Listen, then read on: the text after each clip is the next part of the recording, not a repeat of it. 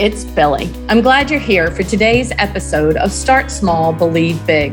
Many of us often find ourselves somewhere in the middle of failure and fulfillment, stuck in a limbo of frustration.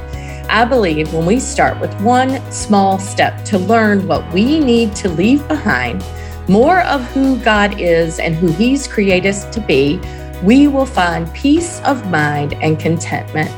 As we allow Jesus to transform us, we are empowered to live out His calling and purpose, one step, decision, and action at a time. Let's not resist that small beginning, but persist in the next thing God is calling us to. Today, I want to introduce you to my friend and author, Ann Van Hine. Ann lost her husband, a New York City firefighter, on September 11th, 2001.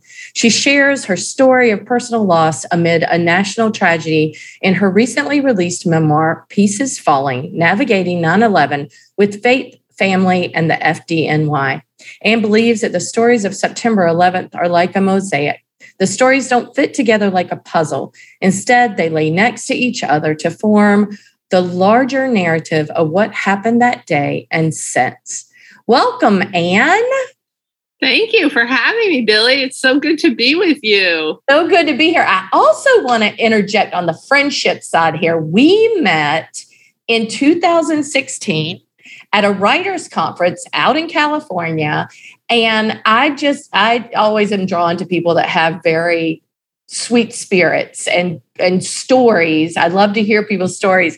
And you and I just connected and started talking, and it just went from there. Then we saw each other at another conference. It was a bit crazy. Yeah, we just keep bumping into each other at conferences, and I loved getting to know you back then. And yeah, it was just fun. I've said to people, though, she's a baseball wife, and I know nothing about baseball. And people have said, that's probably why she likes talking to you. You don't bring that up. It is true. You know, we were talking earlier, Ann lives in New York, and we're in New York this summer for baseball. And we were talking about how you can be at the top of the love of everyone when you're winning and the bottom of the pit, Doomsville when you're not winning. And there are so many people that just want to know, well, what do you think about this? What do you think about that? So I tend to gravitate to people that don't know about baseball because it gives me some freedom to not have to think about the everyday day-to-day. Yeah. So that's good. It is funny, but it's amazing. I was just telling you beforehand how proud I am of you for getting this book published, because when I heard your story back in 2016, I was like, that is a book that needs to be available to people. And it's amazing how far you've come, how far we've both come, but how far God has brought us in stories to really show Jesus light, to show other people Jesus in your book, in the hard times. Tell me a little bit about your book. Just tell me what you want people to know about this book. One of the main things is the importance of the fact that we don't do life alone, right? We do it with family and friends and the community that we're in. And even more than that, we do it with God. And God has been there every step of the journey, not a journey I ever expected to be on, but it's the journey that my daughters and I ended up on. And it was a choice at the very beginning of that journey. How was I going to go through it? And I tell the story in the book of just about a month before September 11th. We'd been at family camp. People loved camping. And Bruce's godson had gotten himself in trouble. He was, at that time, Justin, I think, was 3. And he was really Dennis the Menace incarnate. He just was. He just was. Great kid, but that was him. And he got himself in trouble. And his dad, Herb, had said to him, if you do such and such again, I don't remember what it was, we're going back to our campsite. And of course, Justin did it again, because that's what little kids do, and sometimes grown-ups as well. And Herb just scooped him up in his arms to carry him back to the campsite. And Justin was thrashing and, weeping, wailing. But the bottom line was he was going back to the campsite.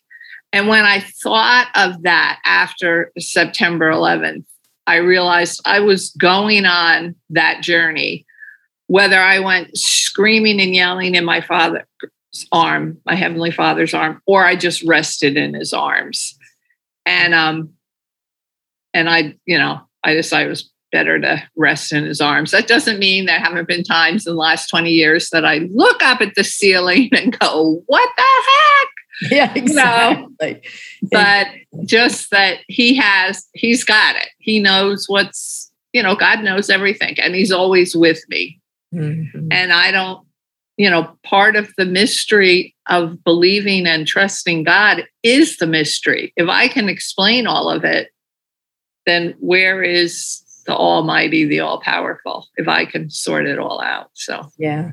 So good. So good. I just want the listeners to know I read your book and I loved it. I couldn't put it down. It was a story of your heart, Ann, and that's so hard to do, is to write the story of your heart. But you showcased God in such amazing ways. It was an honor to read it. It was an honor that you allow readers in to your experience, to your grief, to your clinging to Jesus, to your unbelief at times that this had happened, or, all of that. I guess, what was for you, what do you think the hardest part of sharing your deepest story, your deepest experience? What was the hardest part of that for you? Not like, oh, this was horrible, but what was that most difficult part of sharing, and what was it that God did to pull you through that? Part of it was just remembering all of it. I'm not a journaler. I don't journal. Every now and then through the years, I wrote things down, which I saved all that. But in that first year in particular, I was just doing life on autopilot. So I don't, I just made sure my kids got to school and I taught and we got to church and, repeat type thing. So remembering some of it was difficult. And there was a particular thing I remembered that I remembered totally wrong. Thankfully, there was video of the event I could watch, because really, our memories are not, they're so from our standpoint, which is the only standpoint they can be from. But, so that was part of it. And then at one point, writing about one thing that happened, I could feel my jaw clenching up the way it had when it had actually happened. And the reality of that it wasn't happening again. I was just remembering it. And it's even kind of connected, but not, but my brain's all over the place all the time. Join the crowd. Yeah. I talk about having breast cancer in the book. And during that time, I would smell ginger tea and that would help me. But now if I smell ginger tea, it makes me sick. Wow. And it's just the power of our minds, and the things that get stored there and what, it's so weird. Yeah. That is really, really weird. What do you feel that decision was? What was that turning decision? I guess the first question is, have you always dreamed of writing a book? And then what the next follow-up question would be, what was that decision that you made? What was that one moment that you felt like, I need to share this story? People, as different things were happening, people kept saying, oh, you should write a book. I mean, and sometimes that was because, I just told a story about something that happened at my dancing school, or, when I directed a kids camp, some of that, all that stranger, truth is stranger than fiction, let alone the September 11th story. And after I retired from teaching dance 10 years ago, I just thought, okay, well, what am I going to do now? I was at the time volunteering with the 9/11 Tribute Museum, but it was like, what else am I going to do?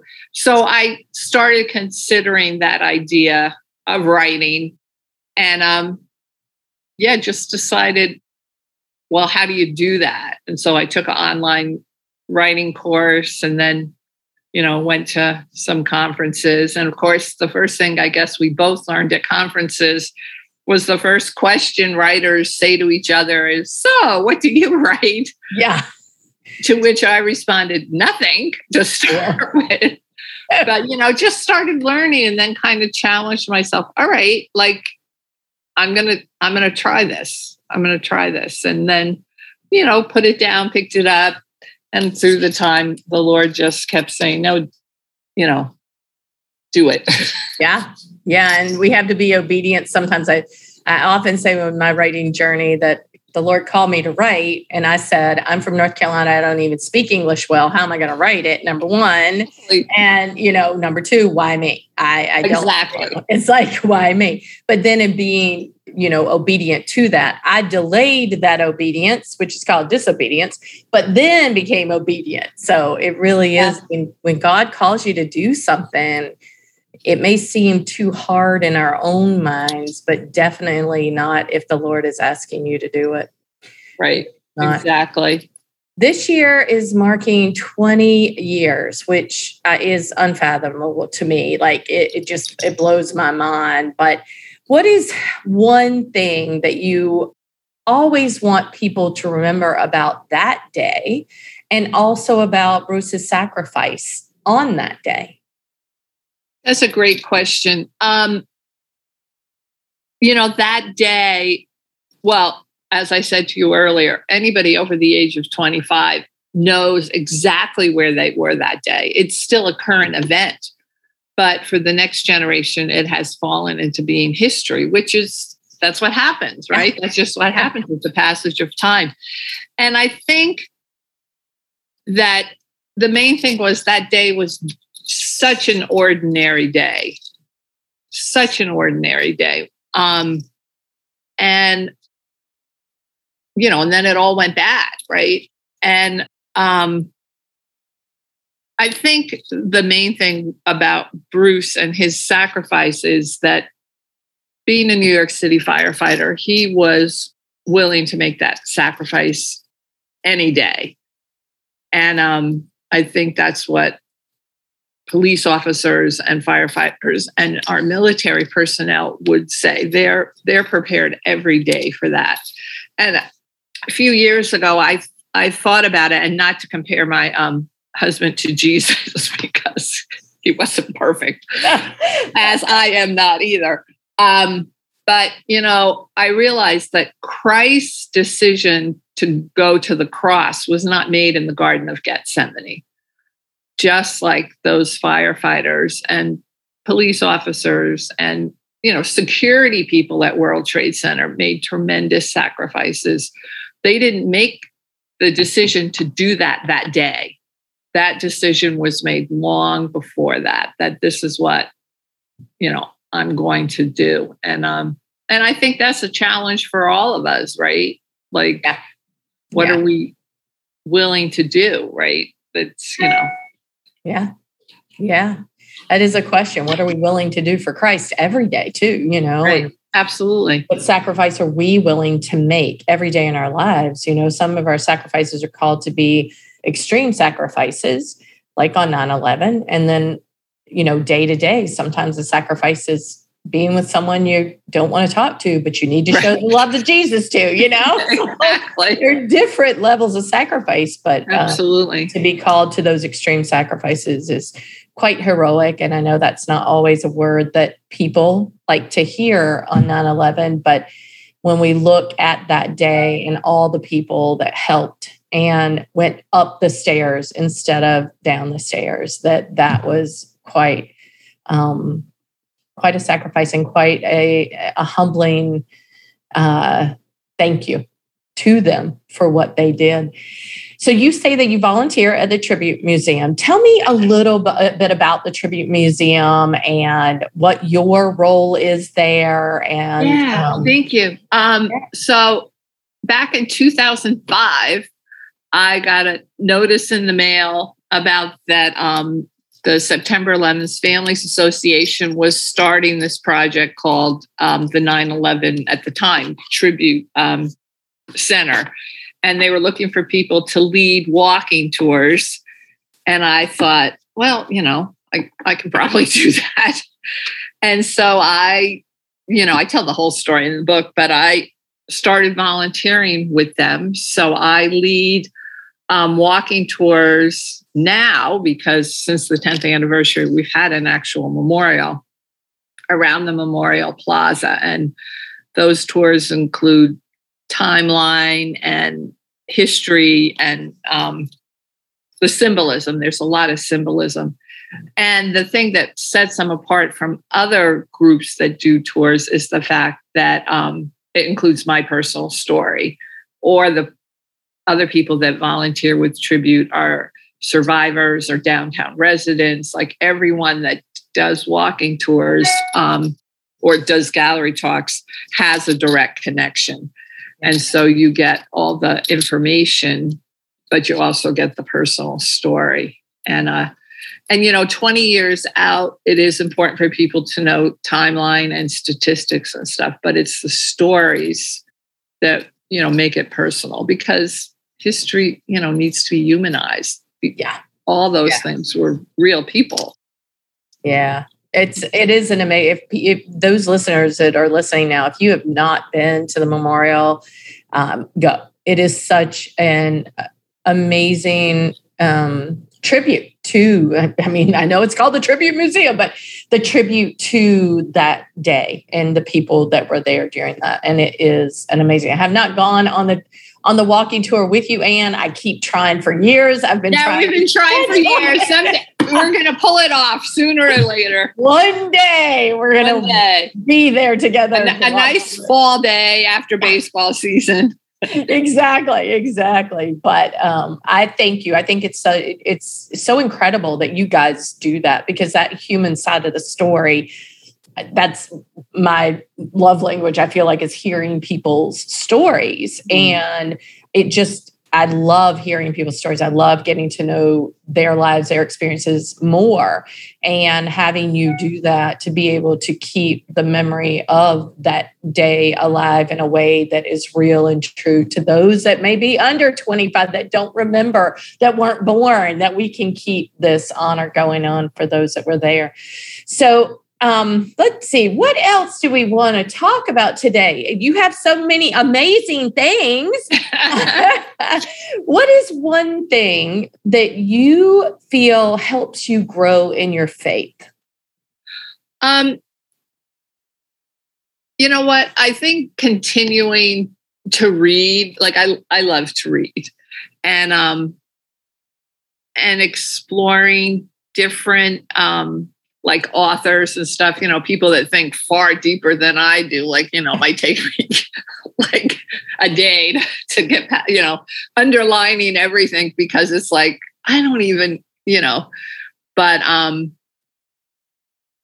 just that. And then just the constant conversation with the Lord, just always knowing He's there, and at times He would appreciate if you acknowledge that He's there,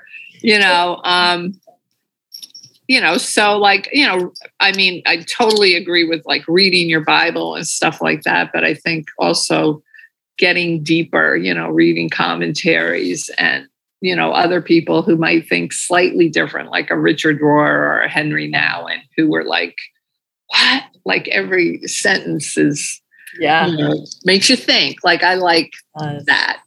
It does. So let our listeners know where they can find your book. I'm putting links in the show notes. Thank you. So that they can get, and also how they can continue to follow you and get to know you more. Well, thank you. So all my social media is Ann Van Hine. So Instagram, Ann Van Hine. Facebook is Ann Van Hine. I have a website, annvanhine.com. The book you can get from Amazon or Barnes and Noble, but I've really been encouraging people to walk into your independent bookstore and ask them to order you a copy, and maybe suggest they order 2 copies so they could put one on their shelves. That's great. Yeah, because, we got to protect those independent bookstores too, which at this point, Barnes and Noble is almost an independent bookstore. It's a physical store, at least, right? I mean, there's nothing like a bookstore. AnnVanHine.com is my website, and you can sign up for my newsletter there. Thank you for asking. Oh, that's awesome. I know that there are going to be a lot of people that want to purchase the book and also to follow along with what you're doing. What's next for you, Ann Van Hine? Well, I've got some speaking things coming up. Some of them are connected to the book, and then others because it is the 20th anniversary coming up. And I have to tell you, the craziest one coming up that just makes me laugh, and is another one of my, really, God, you mean me to do this, is I'm part of a panel at Harvard University. Wow. Which is so insane. Wow. The little dancer girl is gonna, it just makes me laugh. That's what the kind of thing God does, and that's part of your, the whole start small, believe big, because I would not have believed I'd be asked to speak at Harvard. And the interesting thing is, because the person at Tribute in charge of it mentioned I'd written a book, they're talking about having me come back in the fall just to talk about the book. So that's wow, so crazy. But it's a God thing, It is a God thing. I just okay, Lord, give me words, tell me what to wear.